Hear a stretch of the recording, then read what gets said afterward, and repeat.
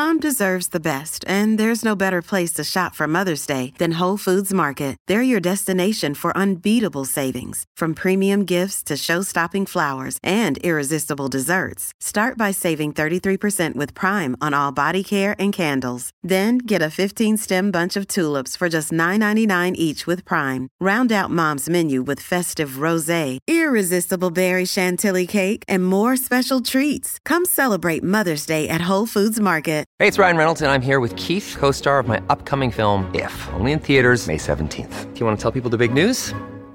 All right, I'll do it. Sign up now and you'll get unlimited for $15 a month and 6 months of Paramount Plus Essential Plan on us. MintMobile.com/switch. Upfront payment of $45 equivalent to $15 per month. Unlimited over 40 gigabytes per month. Face lower speeds. Videos at 480p. Active Mint customers by 531.24 get 6 months of Paramount Plus Essential Plan. Auto renews after 6 months. Offer ends May 31st, 2024. Separate Paramount Plus registration required. Terms and conditions apply if rated PG. Hello, everybody. This is Marshall Poe. I'm the editor of the New Books Network. NBN listeners like to read books and buy them. So we thought we'd tell you that right now, our friends at Princeton University Press are having a remarkable site-wide sale. You can get 50% off books, including ebooks and audiobooks, with the code 50, F-I-F-T-Y, at checkout until May 31. You can save some real money on Princeton University Press books. I encourage you to go there and check it out. Welcome to the New Books Network. Hello, everyone, and welcome back to New Books in Gender Studies, a podcast on the New Books Network. I'm Yana Byers, your host, and we're here today with Courtney Adams-Wooten, assistant professor in the Department of English at George Mason University in Fairfax, Virginia, to talk about her new book, Childfree and Happy, Transforming the Rhetoric of Women's Reproductive Choices, out this year, 2023, with Utah State University Press. Hi, Courtney. How you doing? Hi, it's good to be here with you. My morning, your afternoon.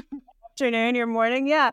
No, it's great. How's your summer coming through? Yeah, it's going well. I am having to put together my tenure packet for this fall, so that has kept me busy. But I have managed to get away for a few weeks too, so that's been a nice break. Actually, it was kind of your way. Me and my husband were in Ireland a few weeks ago, so we were enjoying the cruel weather.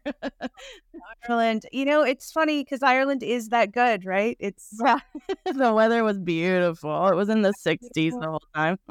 Yeah, the people are that nice. Like, it's Ireland, actually all it's cracked up to be. It's ridiculous. Very nice.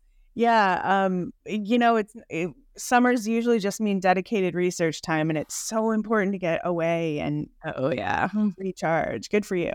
Yeah, thanks. Yeah, I think it's important too. Let the subconscious do some work for a little bit, you know. It does a lot of stuff on its own. Yeah, and especially when you're talking, I suspect, especially for something like when you're thinking about gender roles, modern theory, when you're doing a lot of things, you know, that just can benefit from reflection and contemplation of a different surrounding. Yeah, and being in different, I think being in different cultures can really help you rethink through sort of what are those forces kind of working on gender. I was happy to go to Mason's Korea campus, our Mason Korea campus in May. And so these two experiences together really helped me sort of see things from these different new perspectives, which I think is really important to no matter what research we do. So. Sure, absolutely. Especially, I mean, because what you're dealing with are these scripts or doxai. Yeah. Everywhere. Yeah, like first thing, just tell us about that. What is it? What's a doxai? Like several doxai. Yeah. So the concept of doxa really is just referring to the kind of embedded beliefs that often get passed through really imperceptible means. So gender doxa really are things that we might just absorb from the time we're children, and aren't necessarily things that are spoken out loud so much as things that we just come to believe are true about people and about ourselves. So doxa in my mind is a fancy term for beliefs or belief systems. And so that's really the way I think about it when I think about that word. Right. And these and the idea that they may not be specifically said to you. Like, I mean, at some point your mother may have said, you'll be happier if you have children, but that's not the main. Yeah. You know, one of the things I think for me and for a lot of the other women I interviewed in my book is that a lot of us grew up thinking we would have kids one day. And it wasn't like someone had when we were 3 or 4 or 5 said, you're going to have kids one day. But it was just sort of the assumption, the belief was there that, you were a woman and that was what you were going to do eventually was have children. And so, yeah, I think that's a good example of the way doxa works. It could be something spoken out loud when you voice not wanting to have kids and someone then says to you, oh, well, that seems very strange. But the idea that that women grow up and they have children, that's pretty ingrained in a lot of different cultures. Yeah, absolutely. That idea, like you'll grow up, you'll get married, you'll have children. And I don't know, like at what point that becomes so clear, but it certainly is, by the time we're not very old. Right. Right. Yeah. Yes. Well, so like, what are the ones that we learned about reproduction and motherhood in particular? Like, what do we know? What's that? You'll grow up and have children, I think is probably. Yeah. You'll grow up and have children, I think is a really big one. I didn't explore this in my project, but one of the ones some of my interviewees talked about was that there was a series of steps, and one of those steps is you get married and then you have children, because I do think there are different kinds of stigmas around people who don't get married and have kids, people who have kids at earlier or later points than society says someone is supposed to, quote unquote. So I think those are there. I think with women, some of the underlying beliefs are really tied into, patriarchal systems that are kind of impact everyone's lives. And I think some of those are this kind of idea that women are naturally, quote unquote, their bodies are naturally made to have children, and therefore that is the thing that they should do eventually. And I think that's a really persistent one that we see in all kinds of discussion about reproductive rights and laws, is this idea that women's bodies are bodies made to have children. And so I think that idea is a really persistent one, alongside just this idea that women are caretakers naturally, and that the best form of caretaking that women can express is taking care of their own children. Yeah, right. Okay. And so we talked about how maybe someone says it to you, but what are the other places where these ideas kind of can be transmitted? Like, what do I look for? What else? Yeah. Yeah. I mean, there are a lot of places I feel like once you start, your brain becomes attuned to sort of, it's kind of like when you get a new car and suddenly you see all the other new cars that are like your new car. So I think the ideas come across really clearly in a lot of television shows and a lot of movies. Some of my interviewees talked about TV shows, like one of them mentioned Bones in particular, where the plot line sometimes will be that there is a main woman actress. She is happy and fine and everything's fine. She seems happy without children. And then she has a kid and suddenly that's, she has an about face, and she suddenly really wants to have children. And it might be that she's met a particular person that she wants to have children with. But there'll be this sort of really quick, rapid switch between, oh no, I'm happy and I'm fine without children, to, oh no, I really want to have a kid. And so some of my interviewees pointed to that as a kind of disappointing plot structure, where the woman has really quickly changed her mind, which isn't something I think the women who I talked about, or many women, think would happen really quickly, is this decision to suddenly, either I want kids or I don't, and then to suddenly, switch in the other direction. I think the other thing a lot of my interviewees pointed out is that so often women characters, adult women characters in television shows and movies have children or want to have children, or there's a lot of stigma placed on women. So like the career woman is sort of a stereotype of a woman who doesn't want kids, because we've got to figure out what is this woman's deal if she doesn't want to have kids. And so you can see that kind of those plot devices or those stereotypes getting overlaid in a lot of TV shows and movies. Yeah. I was thinking about this when while reading the book, I started, noticing other places, and I was thinking about the sheer number of ads that anything adulthood that I see on television, where people own homes, people are happy, people have cars, like anything that signifies adulthood, children are part of that package. Yeah. Yeah. It reminds me too of the car commercials, where a middle class family, like the father's gotten the mom a car for Christmas, but there's always kids, waiting there. It's like an SUV or it's a minivan, and there's kids there waiting for the mom to kind of whisk them away wherever they're going to go. So, yeah, I think you can see it a lot of different places, this idea that adult womanhood is tied to motherhood. Yeah.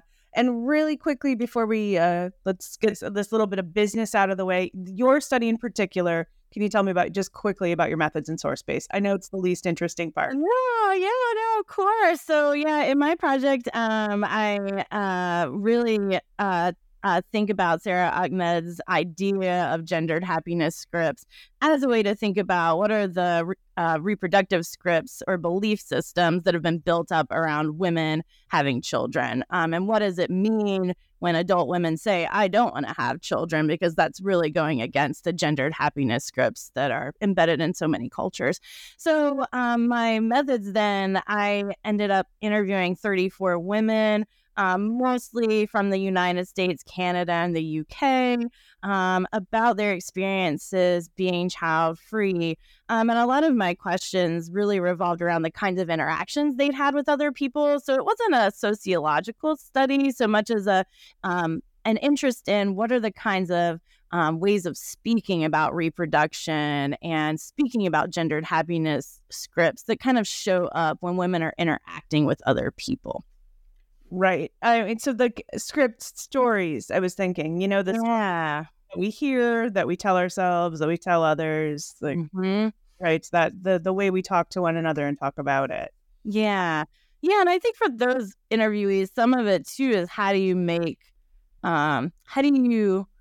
legible this choice not to have children? And then how do you talk about it to other people who may not understand your perspective at all? And I think some of that is the stories, but also how do those stories potentially reshape other people's perceptions of the options that women have in front of them about the reproductive choices they might want to make? Yeah, so women are interacting with these unwritten kind of expectations, right? Decision process, and then exploring that and passing that on. Right. Yeah, and having to make really strategic choices sometimes about who am I interacting with?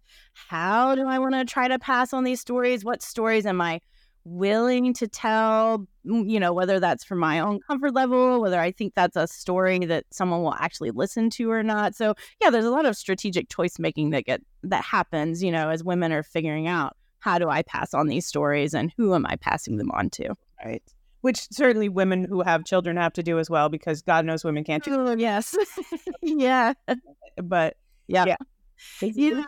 I think that is an important point. I mean, I think my book does focus on child-free women, but mothers are so embedded. I mean, there have been other books written about that. There are many more books that could be written about it, but I think it is important to surface that, the book is about child-free women, but I think any person could really gain a lot by just thinking about what are these scripts that are really affecting the ways we think about, we think about our own selves and our own bodies and our own identities.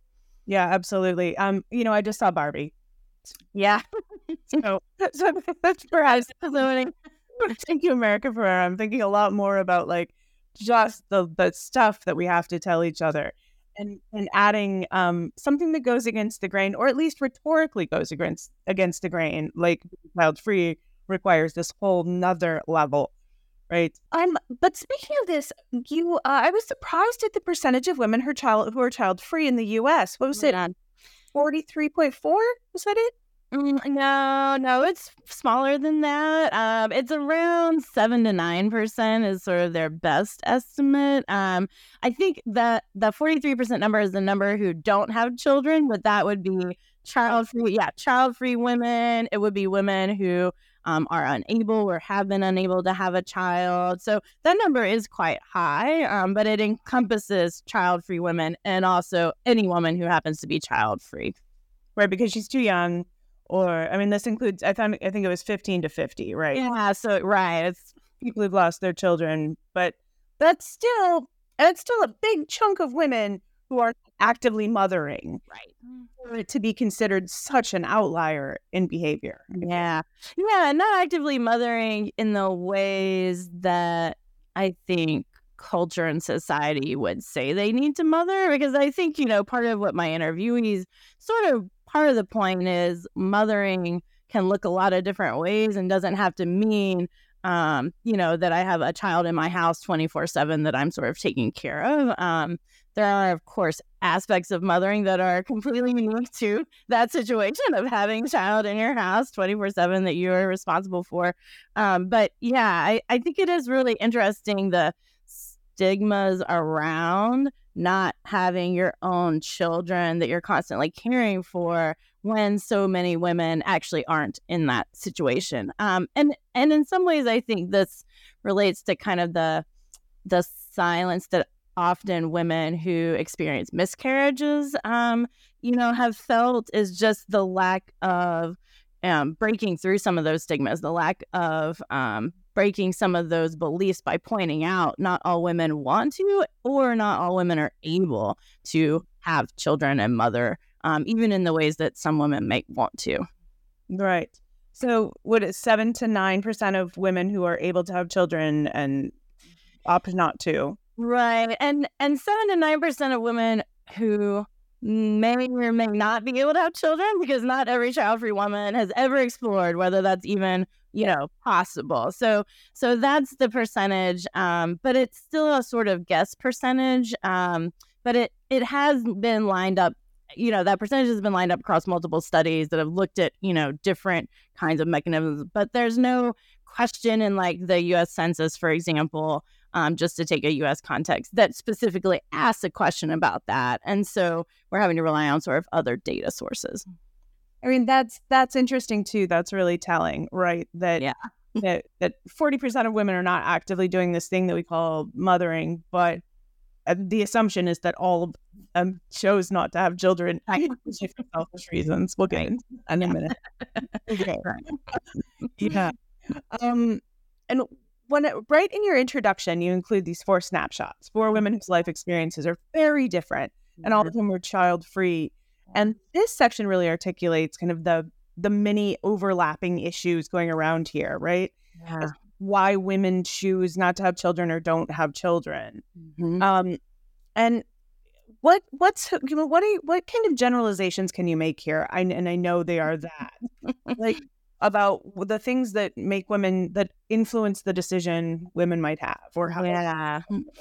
Yeah. I mean, I think, those snapshots and then sort of the interview material from the rest of the book does show it's really hard to generalize. So, I think there always has to be a big caveat about how generalizable, can this kind of study be. I do think part of what was telling for me was that some of the reasons that women had expressed in my interviews did line up with some of the scholarship that has studied other groups of women. And, I think they run the gamut from, I grew up in a working class or poor household that didn't have money, and I saw how much money it takes to sustain children. I don't want to, have to be splitting my resources in that way. For some women, it was about time and the ability to focus on themselves, to travel, to do things that they didn't feel would be as possible with children.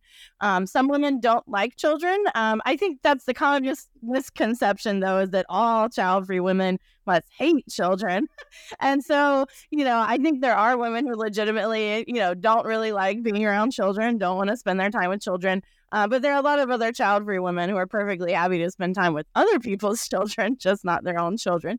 So yeah, there are, so many different factors. And I think, some of them can be primary for some women. But often there's a lot of sort of secondary reasons kind of wound around each other. I think for myself, part of it was, being the oldest daughter, having felt like, oh, I've already been in a house with kids for a really long part of my life. I don't think I need to repeat that.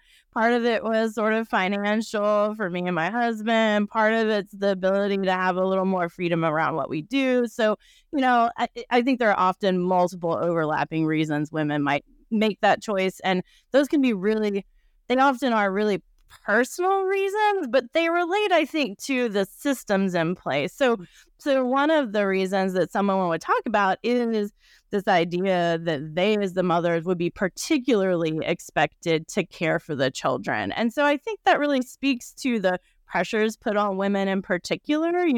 Men as fathers often don't experience the same amount of pressure to always be there for their children, to always be putting their children first. And I think there was a clear recognition from quite a few of my interviewees that was a lot of pressure, and that would be a lot for them to feel that they had to carry. Yeah. And you address the idea that women are, with this argument, the script that women are inherently caregivers, right? Yeah. Mothers. Which is everywhere. Yeah. Right. Yeah. Can't get away from it. And, and these are the functions women also are inclined to do at work and in all the other ways of life, right? Yeah. Yeah. That one is really difficult, and I think even in writing the book, it gave me some self-reflexive moments how am I still carrying some of that around with me? I think that expectation is there for all women and to grapple with and to really be trying to figure out what is the kind of care expectations being put on me and by who, and how am I thinking through that? How am I thinking about my own life as an important part of making decisions about the kind of care work I do? Yeah, just as a female faculty member, right? The number of our male colleagues do not have girls plopping down in their office to tell them they're pregnant.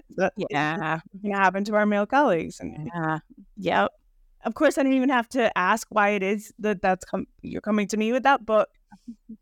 This is it, right? So all these care expectations. But I think there's something that you point out through here repeatedly is that there's these systemic ideas about normalcy, right? That are just outdated.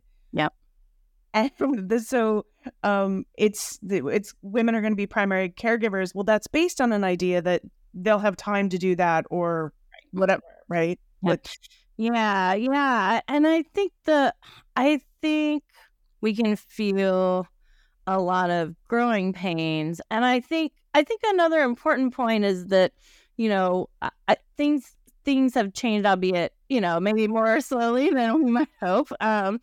But I also think, as part of my book points out, that there are some women who have always been expected to sort of juggle these things. And they're just women, groups of women who I think historically haven't been studied, who haven't been highlighted, women of color, poor women. They've been working. They've been working for a really long time. They've been trying to juggle motherhood and care expectations for family members with work. And so I think, we've seen particular growing pains in the last, 50, 60, 70 years as more women have entered the workforce and as, more women have sort of shifted around. What does it mean to work? What does it mean to mother? And so I think, that maybe has been a long time coming because there have been groups of women who have already been doing that for much longer periods of time. But the systemic, I think in the United States, it's been an interesting time. We feel like maybe there's been a 2 steps forward, 10 steps back sort of scenario happening. And so I think you can see a lot of fault lines because I think more people have started to push against gendered happiness scripts. More people have started to question, why are things this way? Why are these cultural beliefs embedded in these systems in these ways that are harmful to lots of people? But that change is, it really undermines the power structures that are in place in those systems. And so I think we're seeing a lot of, I guess I'll say, rebound effect where those systems are getting pushed, they're getting undermined. Their fault lines seem pretty clear to a lot of people, but some of those in power don't want to actually change the systems that are in place. No, I think a backlash period we're in the midst of. Yeah, that makes sense. Yeah. I want to follow up on something you just talked about, you just mentioned, which is the racial component. Yep. Can you talk to us about that? Yeah. I think when I was first starting this research, one of the things that really stood out was that there are studies of child-free women and child-free people, broadly speaking, but not a lot of studies about how women of color in particular have experienced the decision about whether or not to have children. Kimya Dennis is one of the few I've seen, although her research is largely unpublished at this point, that really looked at the African diaspora in particular. In the United States, it's a really important part of thinking through reproductive rights is thinking through how women of color, in particular Black women and also Native American women, have experienced reproduction so differently than white women. And so the history of enslavement of Black peoples and then also the forced immigration or migration of Native American peoples is really important because those things have formed part of the fabric of thinking about reproduction in the United States. And again, in particular, it's a particular location with particular history. And so my study, it's not solely focused on the experiences of women of color, but I was fortunate enough to interview several women of color, several Black women, a Latina woman, an Asian American woman. And it was really important to me to try to highlight how that history of reproduction that has operated differently for white women and women of color really does rebound in important ways into the contemporary decisions that women are making. And so a couple of my interviewees talked about how knowing that they would bring a child into a world that is racist, where that child is going to be discriminated against, where something tragic and terrible could happen to that child, really did influence the decisions they were making. And that's a whole other layer of complexity, of history that women of color really have to grapple with that's different from white women. Mm-hmm.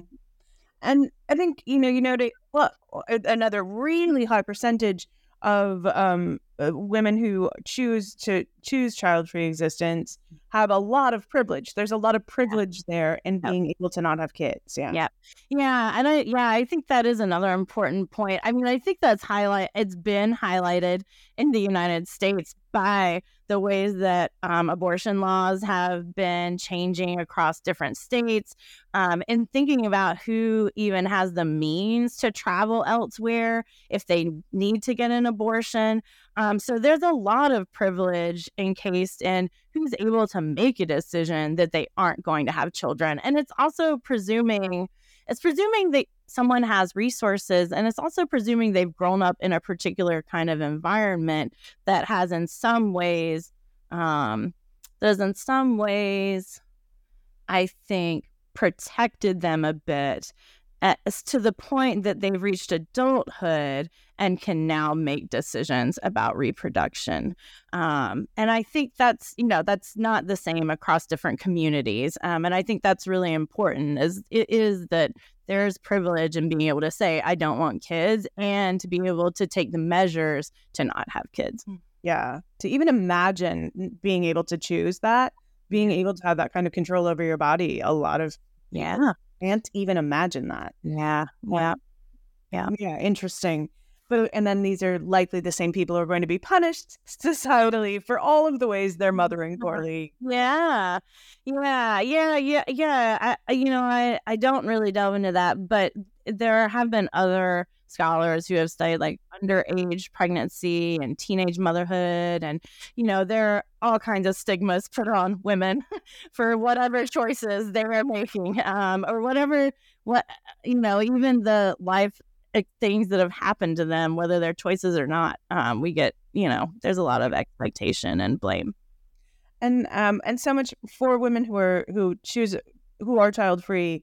There's is so much of like the discussion about why there's such a conversation about why you're child free, as if some of these are okay reasons and some of them are not. Right. Yeah. I talk about that. I think this is one of the places where my interviewees and I too have often found myself making choices. It's not uncommon to be asked, why don't you have kids? But then you are sort of like, well, which answer, do I want to open a conversation? That might be one answer. Is this just a passing, fleeting, I don't want to have to explain myself to a stranger situation? Do I even want to have to give an answer? So yeah, there's a lot of choice making about the whys that we might give when someone's sort of like, why don't you have kids? That's so funny. I gotta believe what people don't ask mothers that. Why'd you have kids? You have kids? Why not? Right. And yeah, the number of questions, some of the answers I want to pop out, like, I'm just like, well, I had 3, but I just had to give them away. Like, it's such a rude question. Why are you? Yeah. Them? Yeah. Yeah, I know there were some interesting ways women that I interviewed talked about giving responses. Some of them, talked about being kind of funny about it. Some of them, a couple of them, I think one had a friend who would, sort of say something kind of rude about it just so people would just leave her alone after that. So, yeah. Yeah, that's funny.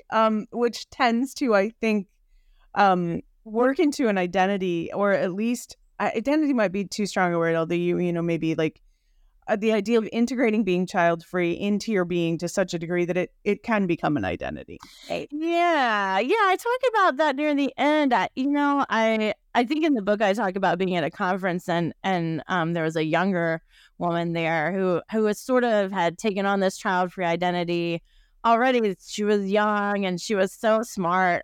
She was thinking through like, but now that I've said I'm child-free, I don't want to look like one day I've changed my mind, like everyone is saying that I will, And so I think there is a kind of, there is a little bit of a trap there, I think, in thinking that once you've said something, you could never change your mind. I think the assumption that women who choose not to have children and have said that to someone will change their mind is harmful. But, there is a lot wrapped around the idea that child-free becomes an identity that you couldn't possibly later change your mind about. And I think that can be really damaging. I think a lot of the women I interviewed, kind of near the end, I had asked them, what kinds of advice would you have for other women? And that's where I surfaced. So this idea, like, don't get too trapped by what other people are saying. Try to think through for yourself what you want.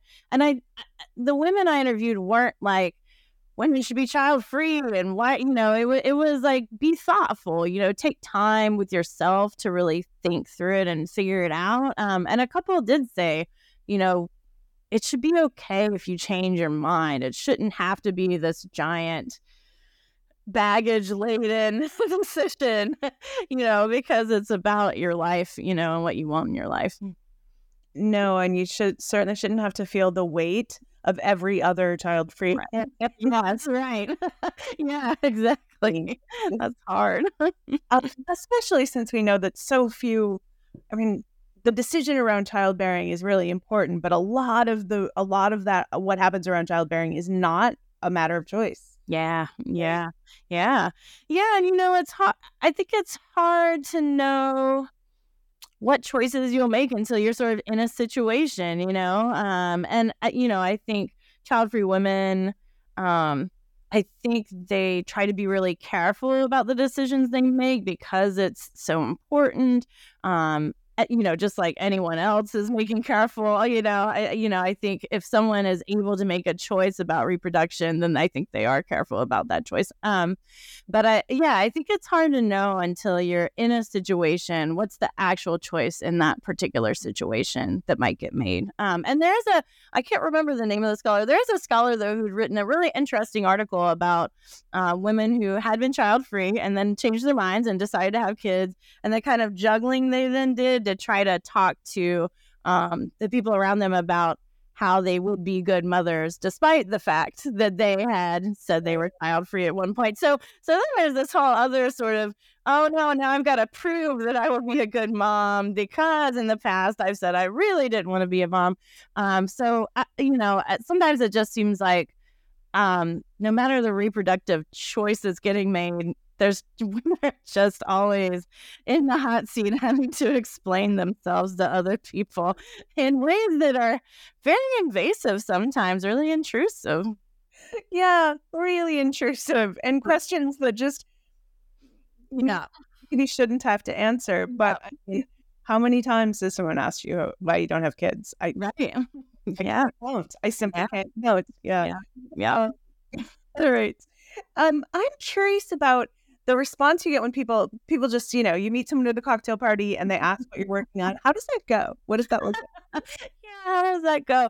So it depends on the room I'm in. We find with other scholars, I think one of the things a couple of my interviewees pointed out is that child-free women or women who don't have children for whatever reason that might be, is not completely unusual in academia per se. And so in those kinds of rooms, I feel like there is more of a scholarly interest in it. When I'm out and about, though, in the real world, I'm talking with, non-academic folks, there's actually usually quite a bit of interest, I think, because at this point, I think lots of people know people who have chosen not to have kids. And so I think it's become a more commonplace that, someone will at least know someone who's chosen not to have kids, at least in some communities maybe not. And so there's usually a lot of interest, although there was a friend and they had taken the book on a plane and they were like, I don't know, like what kinds of reactions am I going to get from other people just because I'm reading this book, even though they were a parent. So I think it is the kind of topic where people can have strong reactions. When I've been, even pre this, I can just remember a couple of times just being like at a bar and getting asked like, oh, me and my husband getting asked like, oh, do you have kids? And I'm like, no. And just hearing the like, oh, you will one day. And it's like, no, So I've had plenty of experiences like that of my own.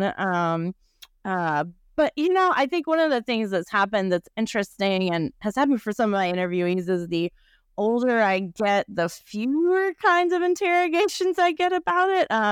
Maybe people are sensing that I think one of my interviewees said maybe they're sensing like the biological clock is just ticking down to the end and there's no time. But yeah, I think people are curious and interested. And like I said, I think it's becoming more common that people know someone. And I think the lack of information sometimes means that they're just kind of curious about, what did I find and what did my interviewee say and that kind of thing. Yeah, absolutely. And I don't know. I mean, we're in a point, right? Another one of the tropes that you run across all the time is the idea that biology is destiny. Women were meant to be baby makers, right? Like, as if we could do it by ourselves. Yeah. Often, Sarah Ahmed, she's speaking really from a queer perspective too, and I often sort of think about all of the kinds of conversations that are happening about reproduction for queer people as well, because those are really different kinds of conversations and a whole different, sets of baggage being laid on different groups of people. Yeah, there's a lot of tie-ins in my mind. I'm thinking about Jack Halberstam and queer failure and about how reproduction, like fundamentally, reproduction is reproduction. There's a lot of like interesting places that this work is making me like. Your work is interesting and it ties in with a lot of interesting other work about how we just need how the stories we tell about what is normative and how limiting that is just really don't fit. Yeah.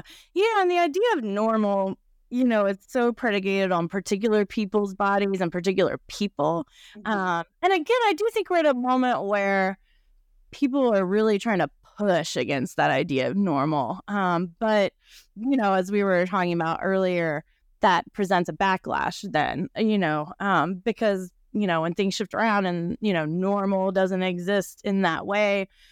I think people in power are people who have been used to being normal, the norm, seen as the norm. I think that creates a lot of anger and anxiety when you're trying to shift around, who's seen as normal, what's seen as normal. Yeah. And I mean, we have the choice of kind of giving up on normal and making a life feel better. Right. Or we could cling tighter to normal and I have the privilege of a chosen few. Yes. Yeah. Well, we can see which way we're going right now. But I think this might be an inflection point. But I'm an historian. Maybe everyone thinks they live at an inflection.